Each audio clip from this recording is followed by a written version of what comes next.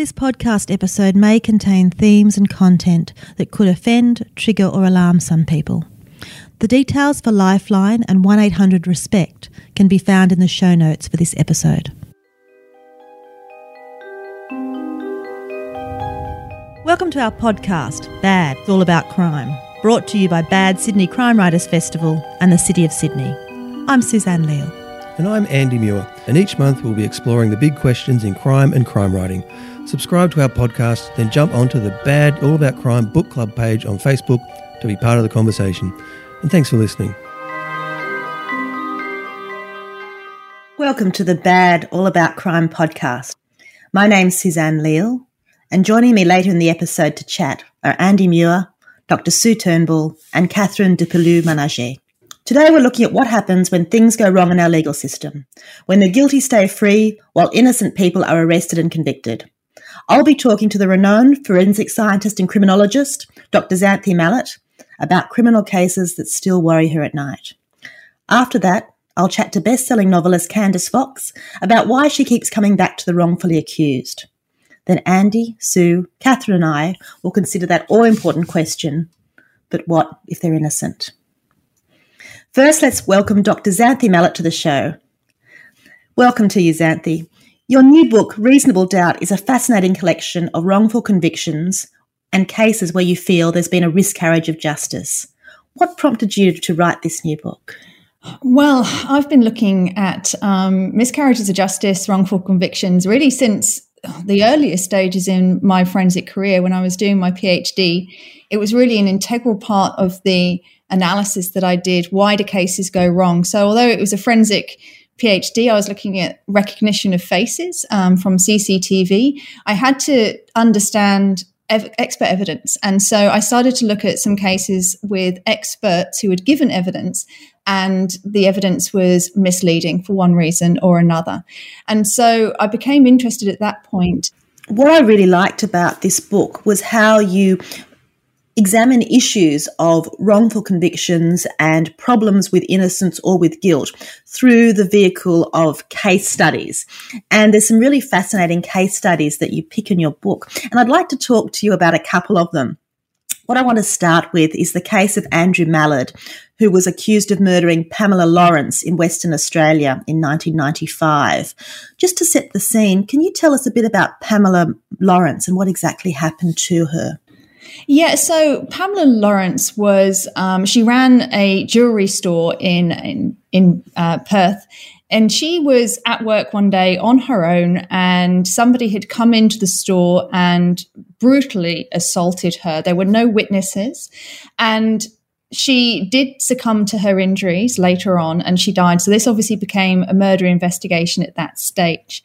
The police didn't have very many leads, and they honed in on Andrew Mallard because he was known to police. He had some mental health problems, and he was in the area at the time, and he became an easy target, in essence, for the investigators. They undertook some pretty heavy analysis of his movements, but they basically got tunnel vision with the case, and they basically pressured him when they interviewed him to confess. And he was at the stage where he would say anything just to end the interrogations. They were really quite aggressive. So he went to prison, sadly, for 12 years, almost 12 years, before it was found that there was forensic evidence at the scene that could exclude him as the likely murderer. And that evidence consisted of a palm print that was on one of the glass cases where the jewellery was actually displayed. And this was cleaned between every single person coming in. So they knew that if anyone had been in the shop like a guest, they would have cleaned it afterwards. So it was basically the last person who'd been in there left that handprint. That was never displayed at trial. It certainly wasn't Andrew Mallard's handprint. It was somebody else's who was later identified. So that's what we class as exculpatory evidence. That obviously should have been provided to the defence, and he probably wouldn't have been found guilty. He did go to prison and sadly died recently as a result of a hit and run. So he wasn't even out of prison very long before he lost his life. Another action that resulted from that was the fact that the individual who was actually guilty of that murder, because they remained at large, went on and murdered someone else. So had that handprint been analysed and that person been identified at the time, then somebody else's life could also have been saved, and Andrew Mallard wouldn't have spent 12 years in prison being wrongfully convicted. Now, I've never worked for the police. I've never been a police officer. But even I can think that if you've got fingerprints on a display cabinet in a jewellery shop, you would need to investigate that. Why wasn't that done? Well, I imagine they did actually collect that evidence and it didn't fit their narrative. And so that's one of the problems that we see with the forensic process. And that's one of the concerns I have, that it is the police and those who work directly with the police who collect that evidence. And so they're the ones who decide at the scene initially, what's going to be relevant. They're the ones who then process that and decide in what order that's processed. So there may be thousands of pieces of trace evidence and physical evidence from a scene, and that gets triaged as part of the investigation. But obviously, unless that's analysed and catalogued and any information passed to the defence that may potentially lead to that person being not convicted, then the defence don't know what they're asking for. So it's a really difficult process where it's almost weighted against the accused from the beginning. And so that's one of my concerns, is that, if they choose not to include that evidence, if that doesn't fit the narrative, then how do you prove it's not you when you don't even know what evidence could potentially be available? And Andrew Mallard was a particularly vulnerable suspect, wasn't he? What was vulnerable about him, and how did the record of interview proceed that concerns you? So he did have significant mental health problems. He was in a mental health facility when for part of the interviews when he was originally being questioned by police. So he was vulnerable in that I don't believe he understood the kind of problems he might be having. He certainly should have had somebody there representing his interests. He should have had a solicitor or other person who could have helped guide him through that process. And certainly when the police were very aggressively questioning him for a protracted period of time, which is one of the techniques that unfortunately they can use, then he did not have suitable level of protection, because he just wasn't cognitively in a place where he could make good decisions, and they took advantage of that. So yeah, he was particularly vulnerable, and we see that a lot. That a lot of people who are already in a vulnerable state, be that through mental health conditions or through language barriers or any of these things, then if they're already disadvantaged, then coming into contact with the criminal justice system, and normally the police is the first contact, further disadvantages them. What would you say to our listeners who are thinking, listen, if I were arrested and I know I'm innocent, then of course I'd give a police record of interview because I'm innocent.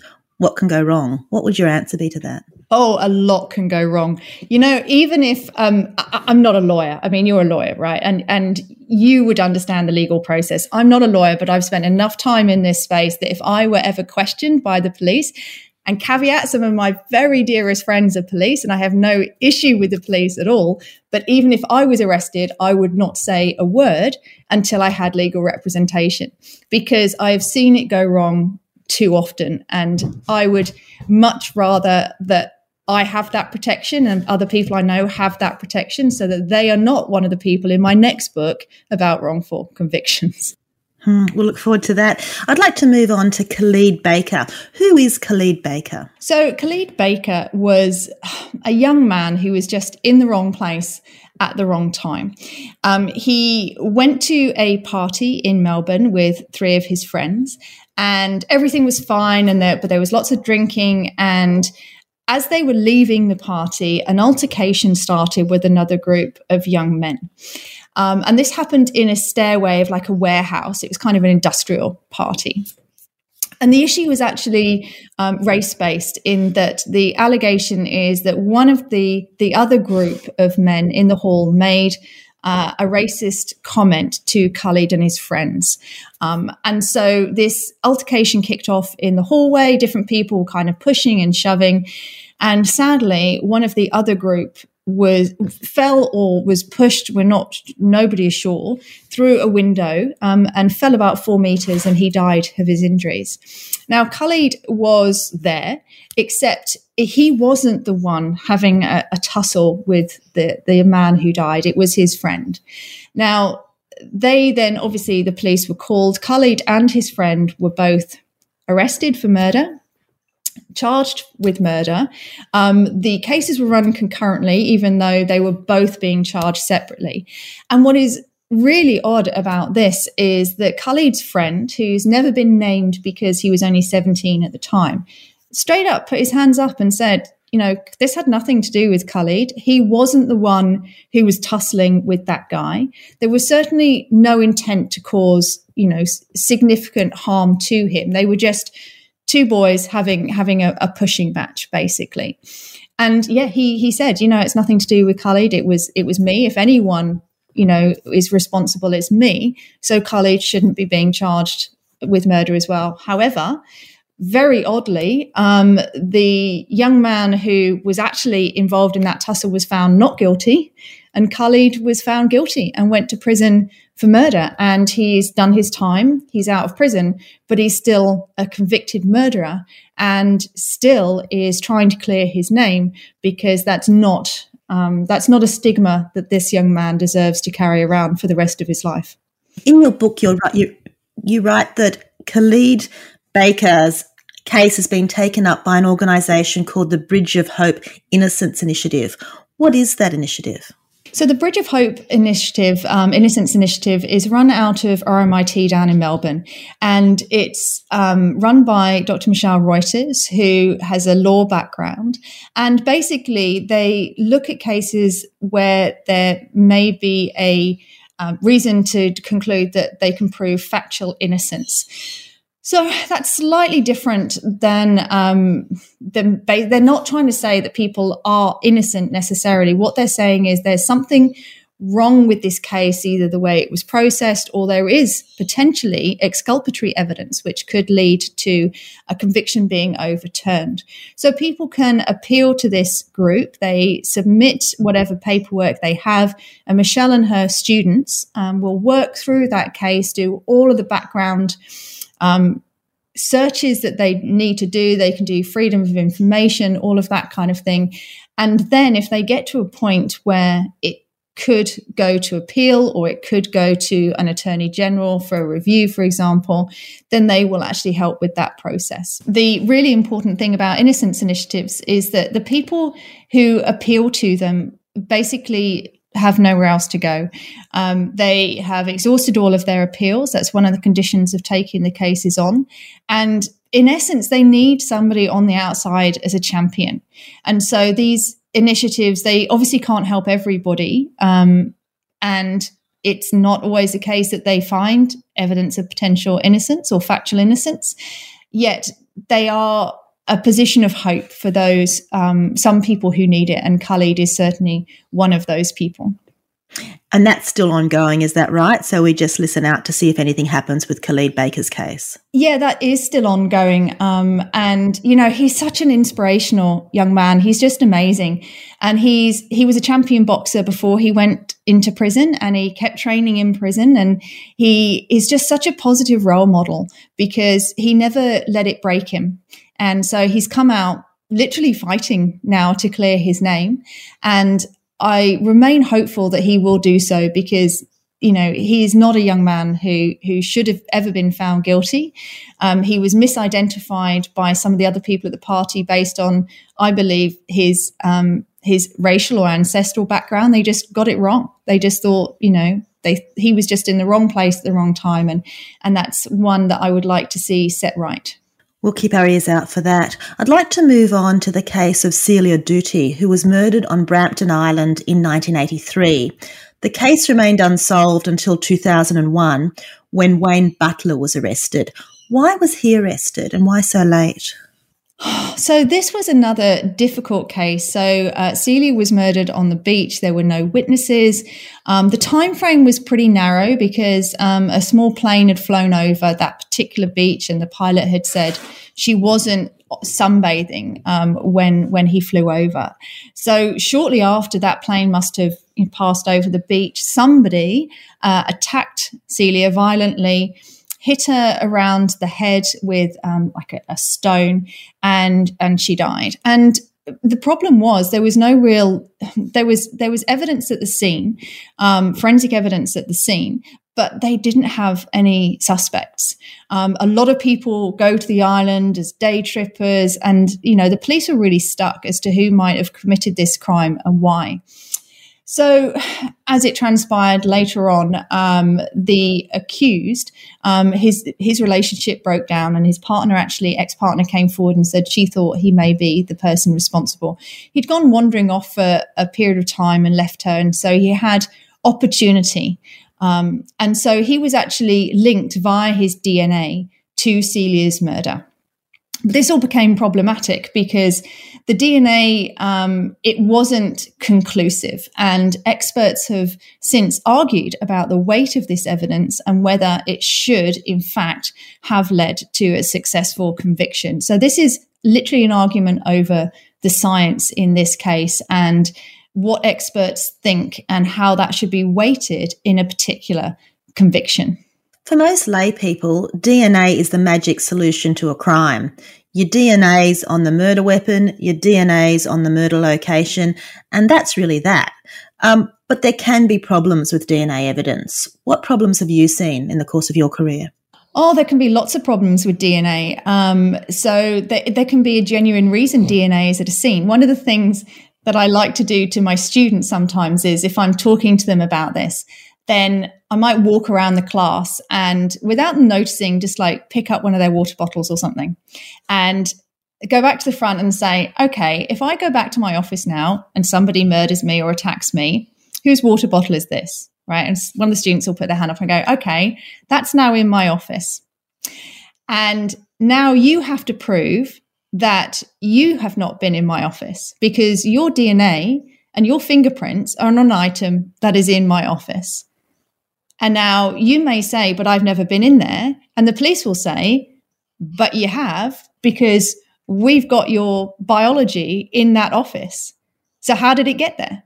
And you may not know that I accidentally picked up your water bottle instead of mine and took that back to my office. So you then have to try and come up with another reason it could have been there.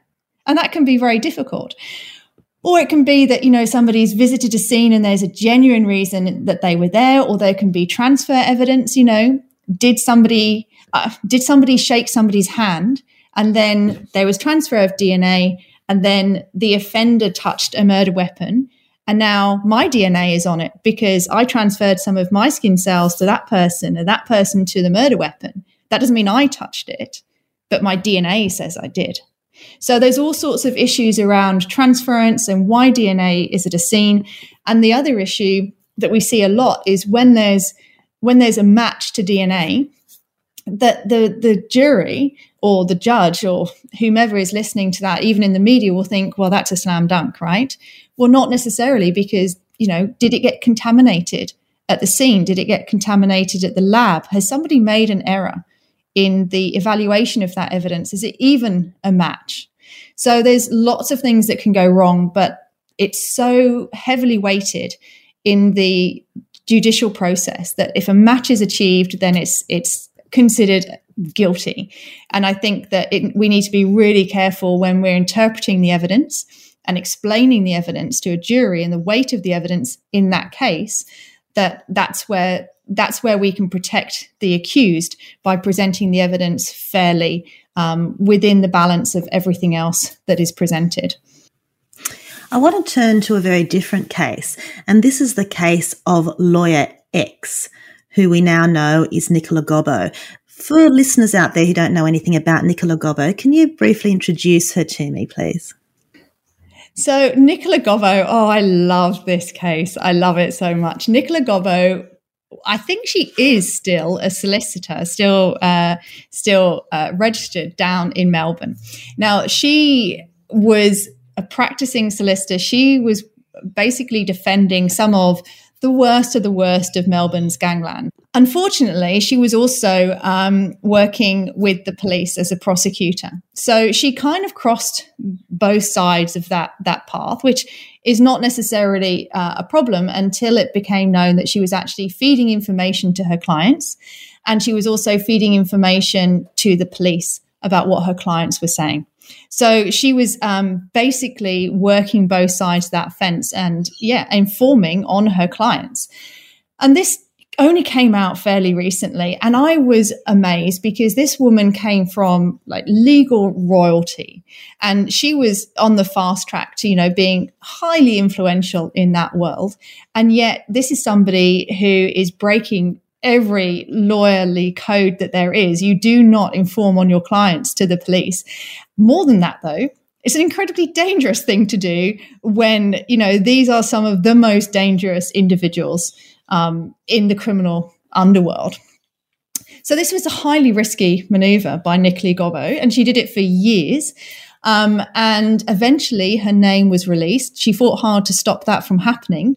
And then the fallout started in the criminal justice system because all of the cases that she's been involved in, because she had been breaking the law and informing on her own clients, that called into question everything that she'd done throughout her legal career. And so the appeal started, and people have already had some of those appeals be successfully overheld on the basis that the evidence is tainted through her being involved in that particular prosecution. Why do you think she did it? Why do you think she informed on her clients? Personally, I think she did it because she loved the game. She loved being powerful. She loved playing both sides. She loved being the one who had that information that she could give to the police and then feeding information from the police to her clients. This is a really high stakes game to someone like Nicola Gobbo. And I think she enjoyed it. I know that in some ways she's kind of been painted as a victim that was taken advantage of by police, but I don't see that at all. I think she knew exactly what she was doing. She's obviously highly intelligent, fully understood the risks, and chose to do it anyway. So, she's certainly a fascinating character. I think she did it for enjoyment, to be honest. And finally, Xanthi, you've considered hundreds of cases in the course of your career. Of all those cases, which one still bothers you the most? Oh, that's a great question.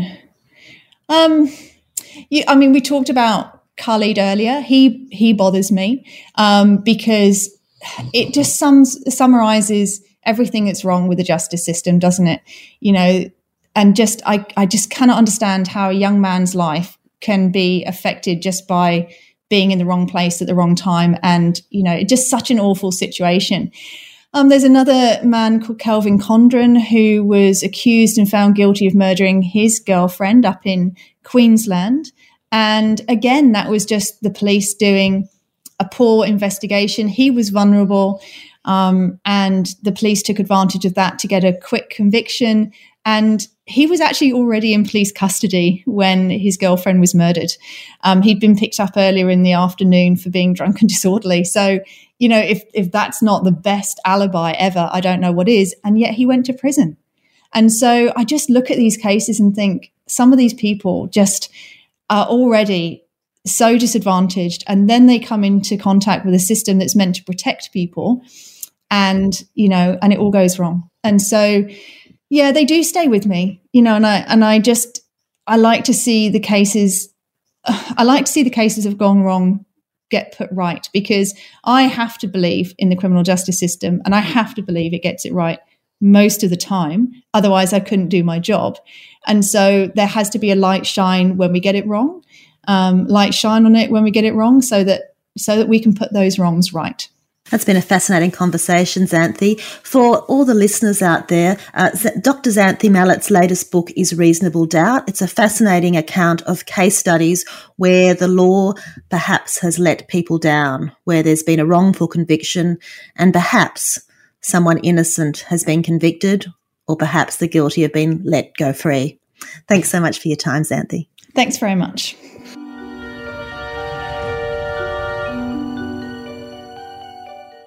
Candice Fox is the best-selling writer of 14 novels set both in Australia and America. In 2015, she attracted the attention of the writer James Patterson, and they've now collaborated on 7 novels, with more to come. I really love Candice's writing because, as well as being gripping, action-filled and quirky enough to bring a smile or even a laugh to my face, it also considers really important social and legal issues, especially this one. What if they're innocent? Hello, Candice. Welcome to the Bad All About Crime podcast. How are you? I'm good. I'm glad to be here. Candice, I first came to you through your novel Crimson Lake, and from the beginning I really loved Ted Concaffey, the former police detective accused of an awful crime. What was the inspiration for him, Candice? Oh, there were a range of different things that came together to make Ted. I've always loved presenting the reader with someone that they can fall in love with, and then swapping that around, changing that around. And so in my previous novels, I had made serial killers who I tried to make kind of relatable and understandable. And you know, the reader hopefully is uncomfortable with how close they're getting to this bad guy. So with Ted, I was interested in flipping that. I wanted to make someone very lovable and kind and nice and sexy, and then I wanted to make it look like he was guilty. And it's that discomfort in the reader that I'm chasing, because I think that the more uncomfortable the reader is, the faster they'll flip pages because they want to know, you know, and then suddenly they've read the book in 2 days.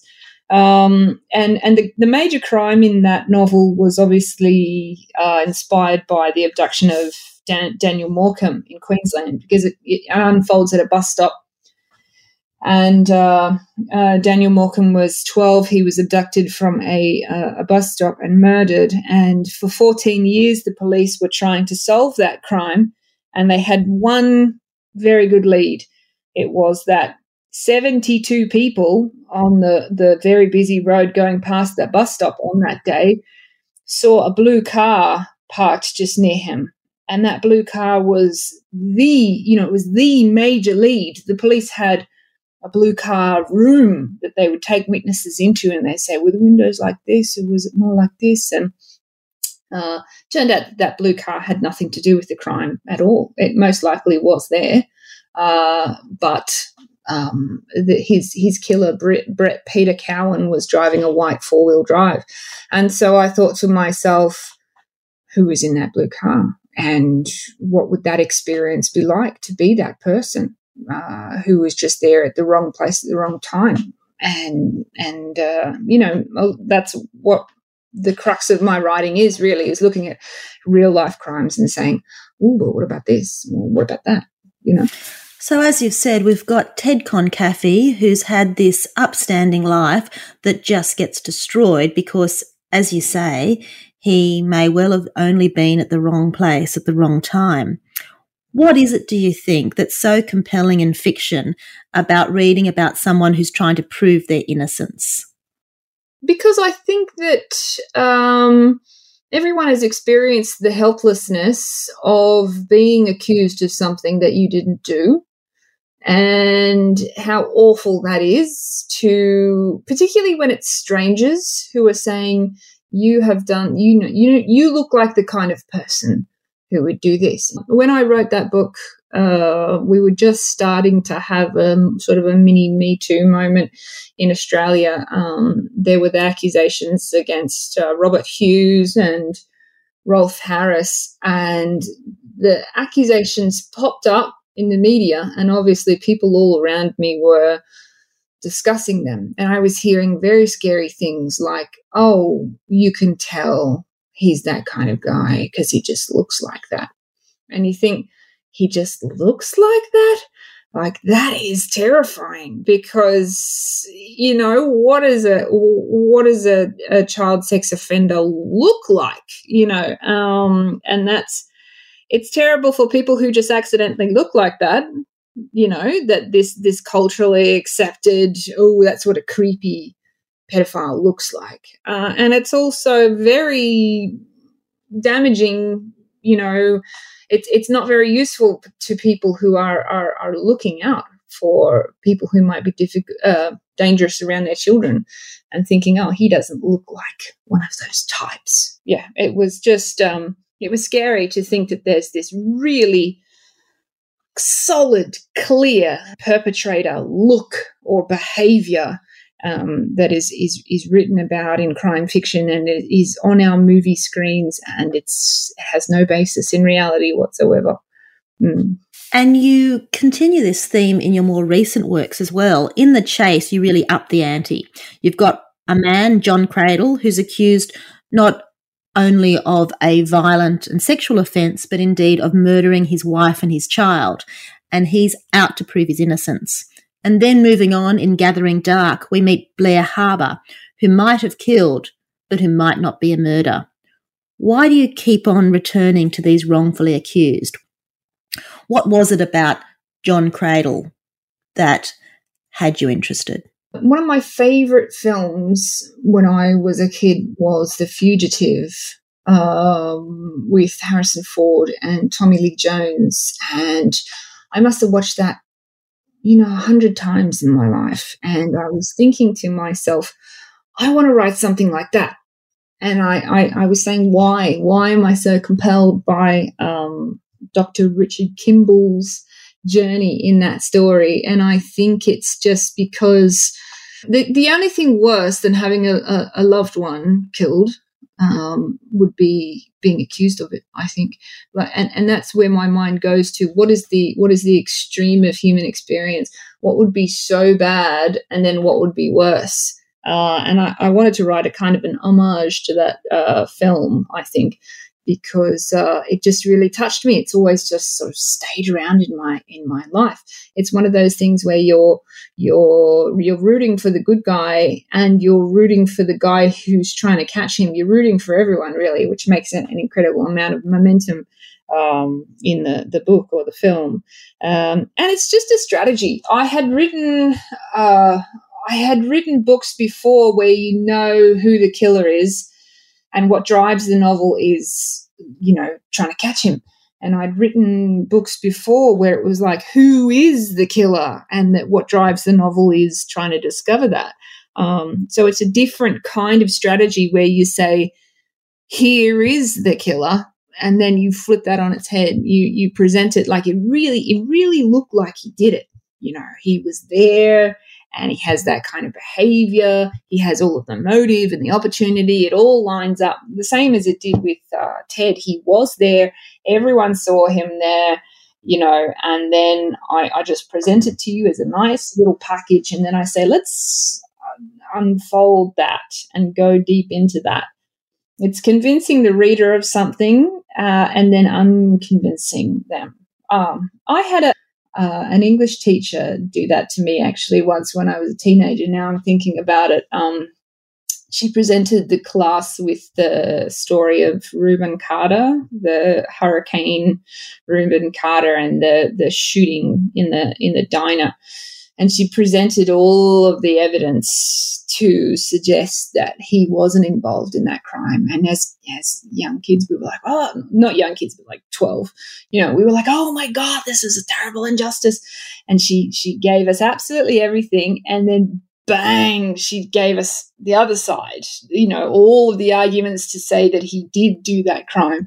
And my 12-year-old mind was just blown. It was just shattered. And that experience has stayed with me all of these years of that flipping. I was so sure that he was innocent. And then, you give me all the evidence to the contrary. So I enjoy that experience. Playing with people's emotions. It's manipulative. It's just manipulating the reader, and it's fun. Does that explain perhaps where Jessica Sanchez comes from?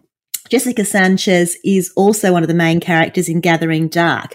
She's a police officer, and if she knows anything, she knows that she's right, and she's always been certain of everything she does in her investigations. And then she starts to doubt herself. Do you think that Jessica Sanchez comes right back to that exercise in English about Reuben Carter? Yeah, I do. And I think that I was trying to write in that novel about strong women, and one of the strongest and bravest things that I think you can do sometimes is admit that you're wrong. Because admitting that you're wrong, particularly in public and particularly when you've hurt someone, as she has by arresting Blair, it's hard to do. It's just so easy to knuckle down, double down, forget about it, put it away. But in this novel, Jessica has to, go all the way back to the beginning and eat humble pie and say, yeah, I was wrong about that one, and I'm gonna fix it. And that's incredibly brave. She's also the outsider in her in LAPD. And I think I was writing about my experience of joining the Navy when I was 18. I joined the Navy because I was looking for a sense of belonging, and I got sucked in by the recruitment material where everybody's wearing the same uniform and everybody looks happy and everybody fits in and everybody moves in time. They're marching, they've got their guns, and I looked at it and I thought, here's my home, I'll just fit right in. And I did not at all. And I had a horrible time. And it taught me something about myself, at a very difficult time in my life, 18, 19, 20 years old, that was not me. Whoever I was not that person. And I learned it the hard way. And that's what Jessica is learning in this novel. Candice, as you keep writing, is the question, what if they're innocent, always going to be foremost in your head? I think so, yeah. Yeah, I do. I've got 2 pitches out there at the moment for consideration of what I'll write next. And, yeah, there is one. I'm interested in people who have committed a crime. And then, it's the same, they admit, oh, I did do it. And then it looks like they've done the same thing again. And it's like what people will do sometimes is look at your history and they say, oh, you have a history of that kind of behavior.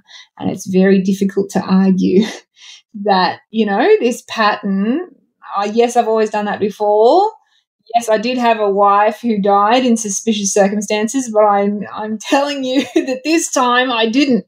So yeah. I think it's fun. It's it's in my heart as an issue. So it probably will stick around. Yeah.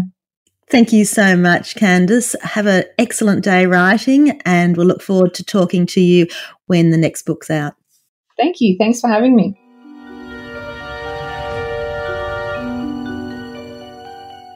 So what a great conversation with Xanthi. Reasonable Doubt's a really interesting book, and I really like the way that Xanthi combines case studies with an area of interest in terms of forensic science or legal issues. Which case did you like best? Was there a case that really stood out, Catherine? Well, look, for me, they all stood out in a way just because they're all so horrific. I mean, the implications are all so horrific. The thought that DNA is not God is most disturbing because, as she said, like any other member of the public, I always think if the DNA is there, then they did it. But she says that isn't the case. The thought that there could be another person who'd confessed to the crime, but the wrong person is still convicted is incomprehensible. Khalid. And the discrimination, the way that people with issues of any kind are discriminated against and do worse in the legal system is awful. Sue, what do you think? Which case was the case that really impressed you or really concerned you? I found all of them deeply upsetting. I don't like true crime. Great respect to Xanthi. I think the one that really upset me the most was the one about Kevin Condren, the Indigenous man. And I think in those cases that she describes where you have systemic racism and systemic problems with the police, that is actually what upsets me most. And I suppose I should try and explain why I'm making that distinction between true crime and crime fiction, which is that the true crime is relentless in that so many of them are not put right. They're still wrong. And they point to the absolute failures of the judiciary and the police in these instances. Whereas in crime fiction, what you get is the motives, the characters. You get a more humanistic understanding. In true crime, you just get the facts, as it were. You don't get that background. You don't get that story. And you don't get the resolution. So I actually read the book with a kind of growing feeling of malaise, because it confirmed everything that I already worry about in terms of what would happen if one of my family were arrested, and how would we cope?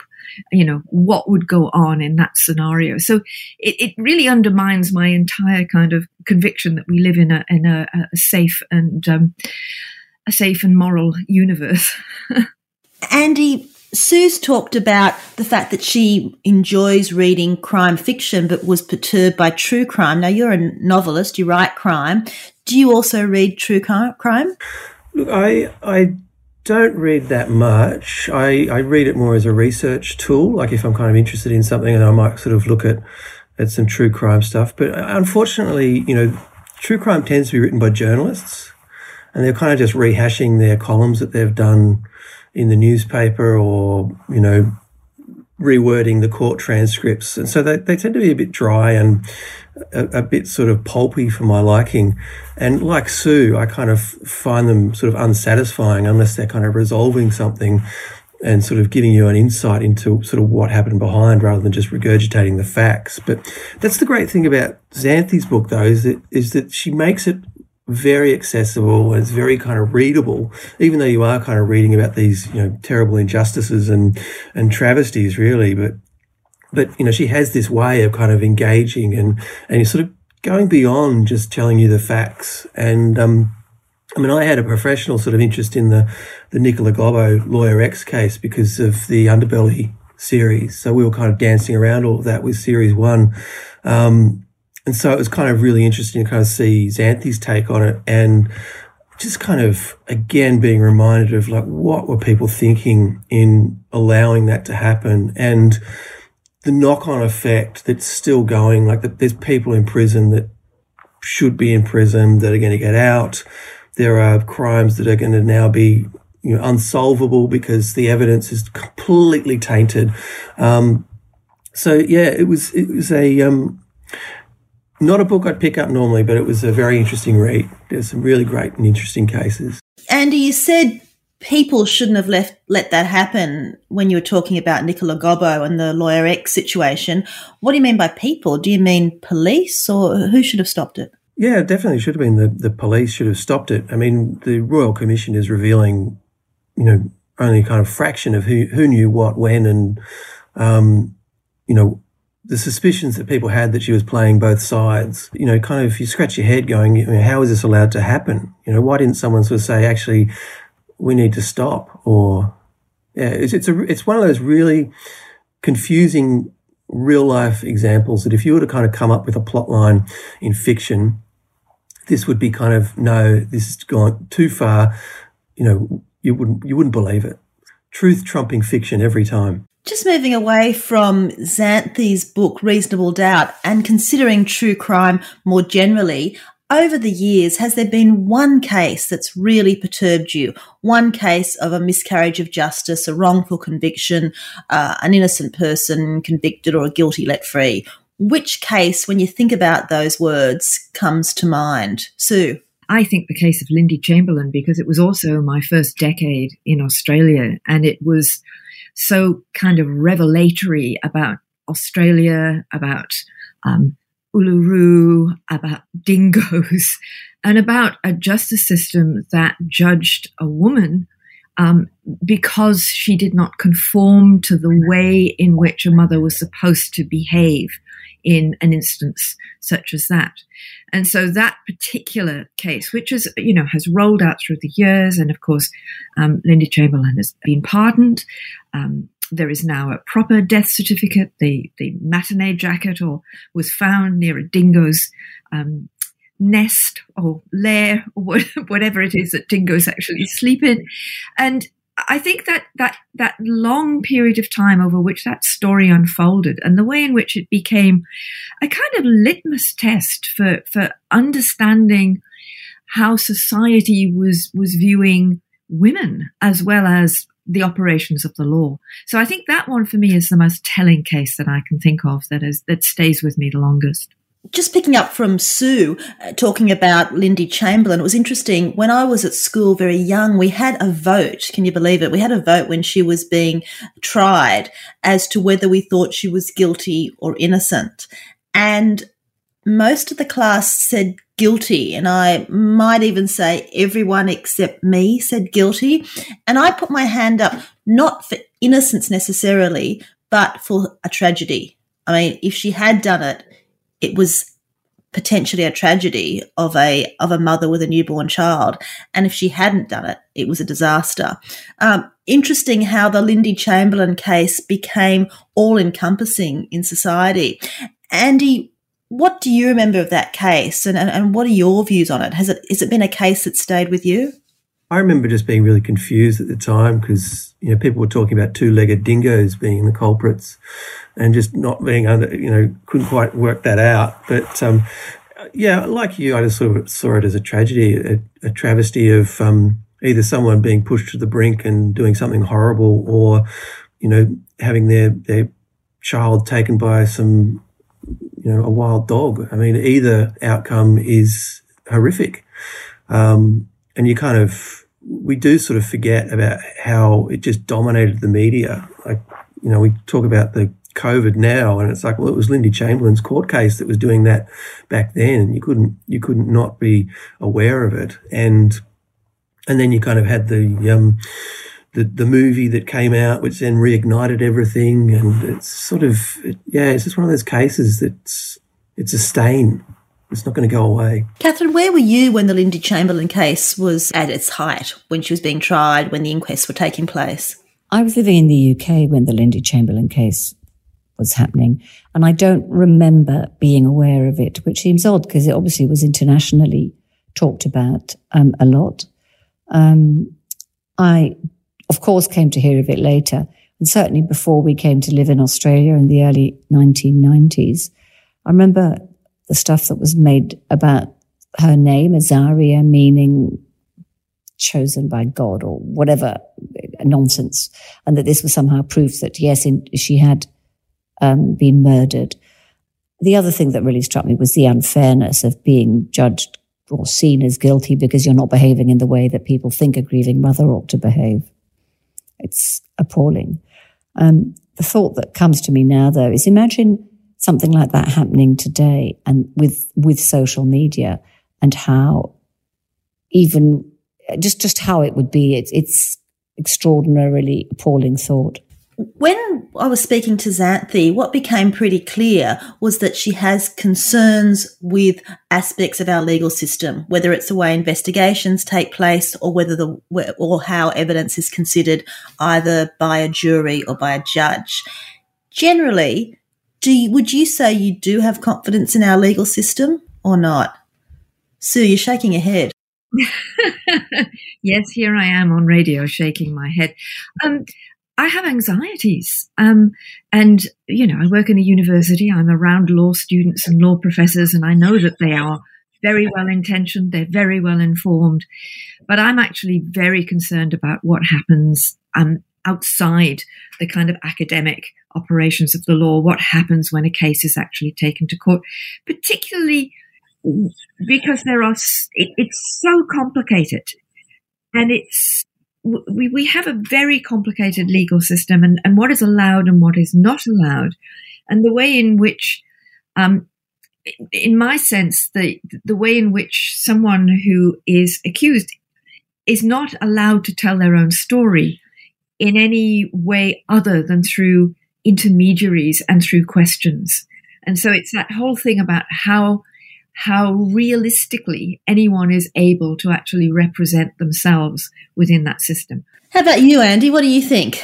Confidence in the system? No confidence in it? Look, I don't have a great deal of confidence. I think, there's on an individual level, I think people work really hard and do things for the right reasons. But I think overall the system is flawed because ultimately it's the person with the most money that's going to win. And if you've ever kind of witnessed a trial, it is theatre. and, you know, the best barrister who performs on the day is the one that wins. And, you know, some of the, I can't really think of the right word, but, you know, the maybe a little bit more shady barristers, they can just say some extraordinary things to get their point across. And you think that's not true. But it's, you know, it's maybe, or it's a hypothetical, or just imagine if this was the case. Like, they're not facts. They're, you know, they're conjecture. So yeah, I don't really like the whole theatre of a trial is quite unjust. And,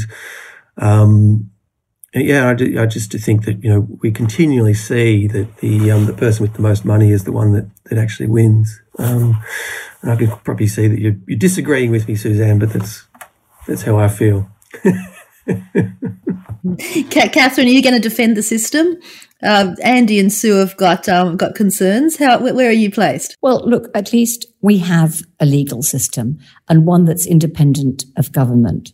And that's something of huge value. For example, our judges aren't blatant political appointees as they are in the US, where they're picked for their position on matters like abortion rights. I mean, I'm not entirely naive. I know that governments in Australia pick the high court judges they want, for example. But I think it's very different.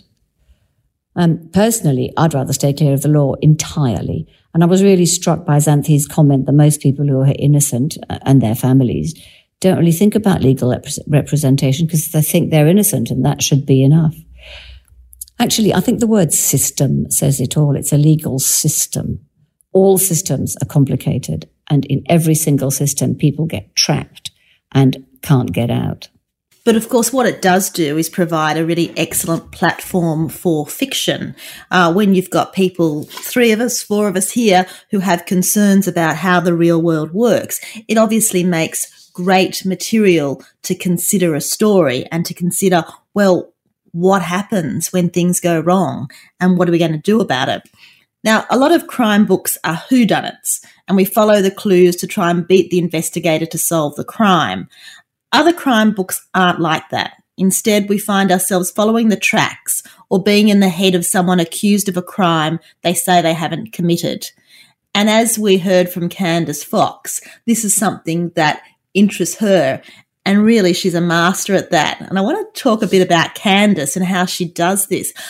I really like the Crimson Lake series, which features Ted Concaffey, ex-police detective accused of the sexual assault of a young girl. What do you think? What do you think of Ted Concaffey? Is he someone that stays with you? Sue? I liked Ted. I liked the first one in that series very much indeed.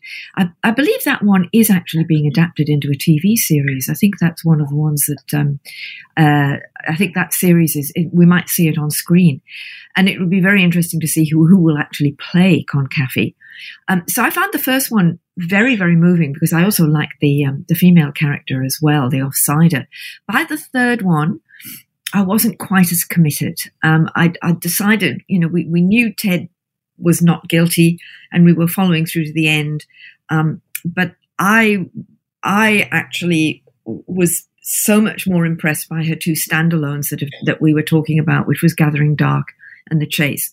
I think she's really hit her stride with those. I think going for a series with Concaffey might have been a bit of a mistake, but she was probably encouraged to do that by her publishers.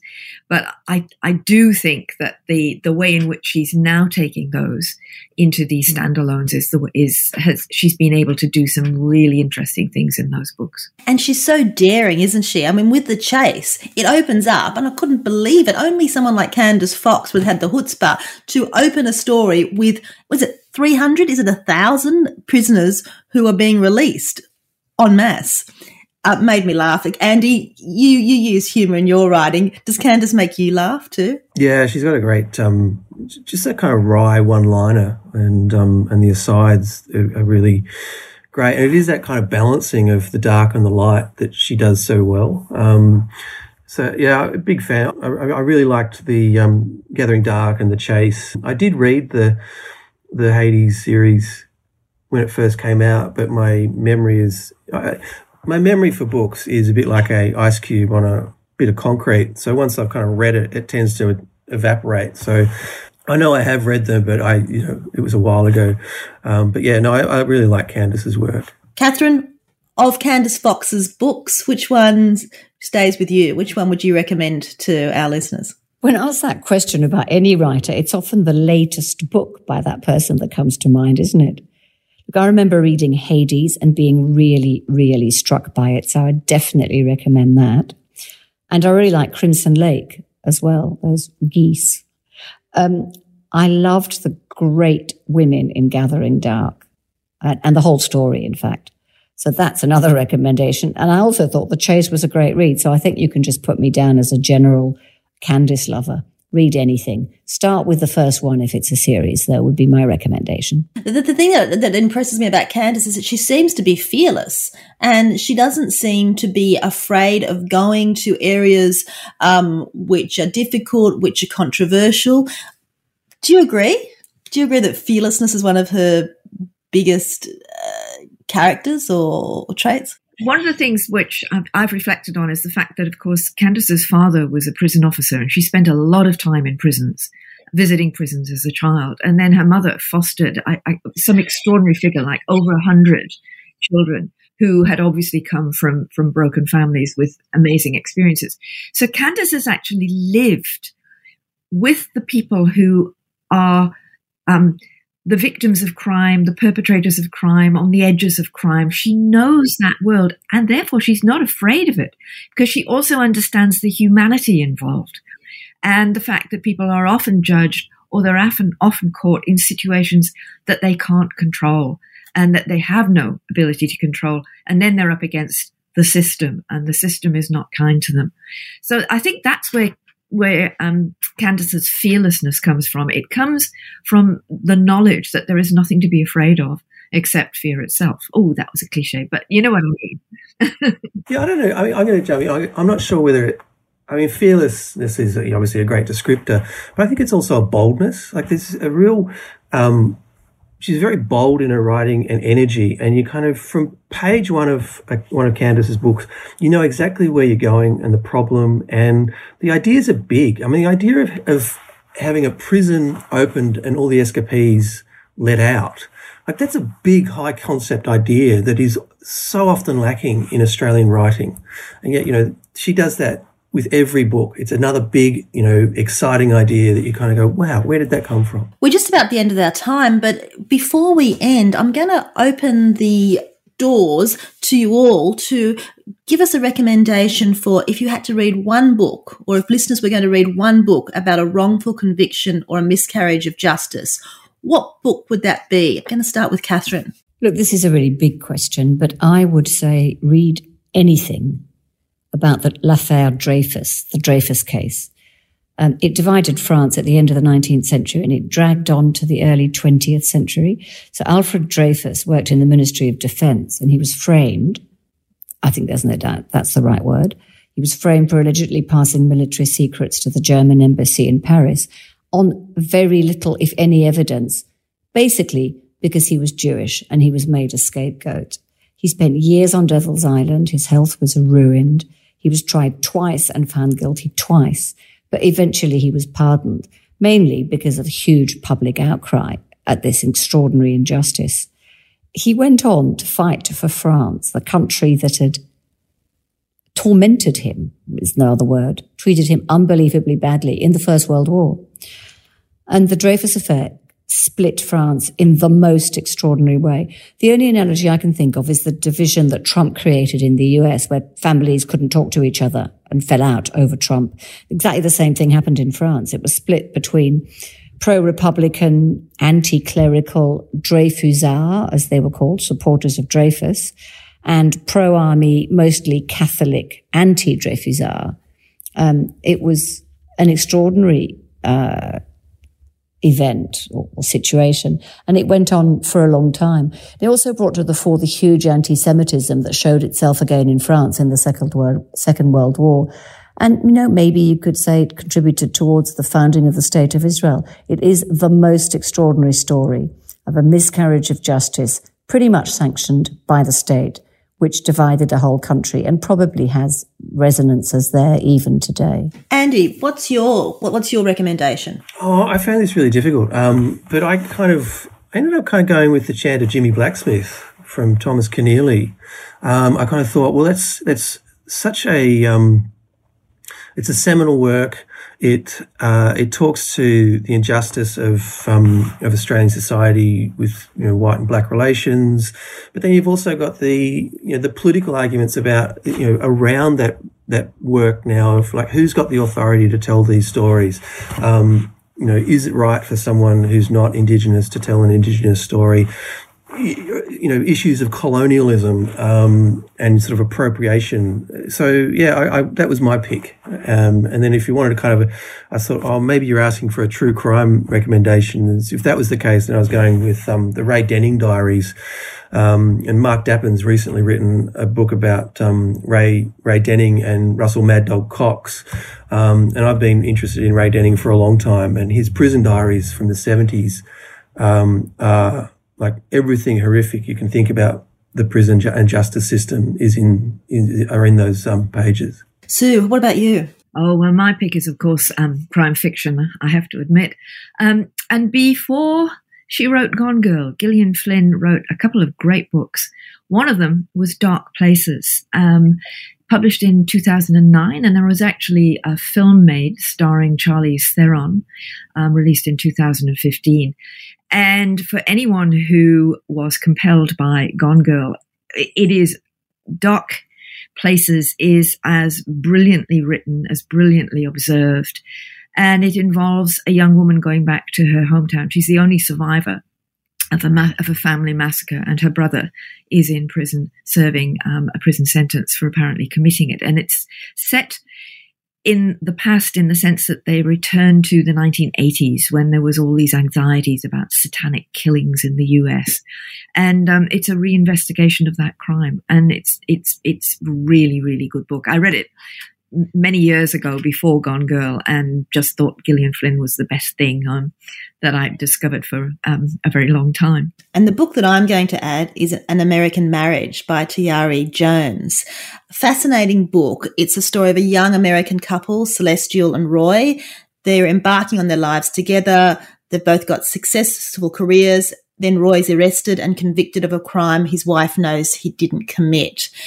It's really about his time in prison, and that's what I like about the book. So many books are concerned about the investigation, but this is about what happens after the conviction is made, what happens to the lives of those who are separated by the justice system. I thought it was absolutely compelling. That's all we've got time for now. Thanks so much to our BAD team. Thanks to Sue and Andy and Catherine. Thanks for joining us, to all our listeners, and we hope to have your company next month.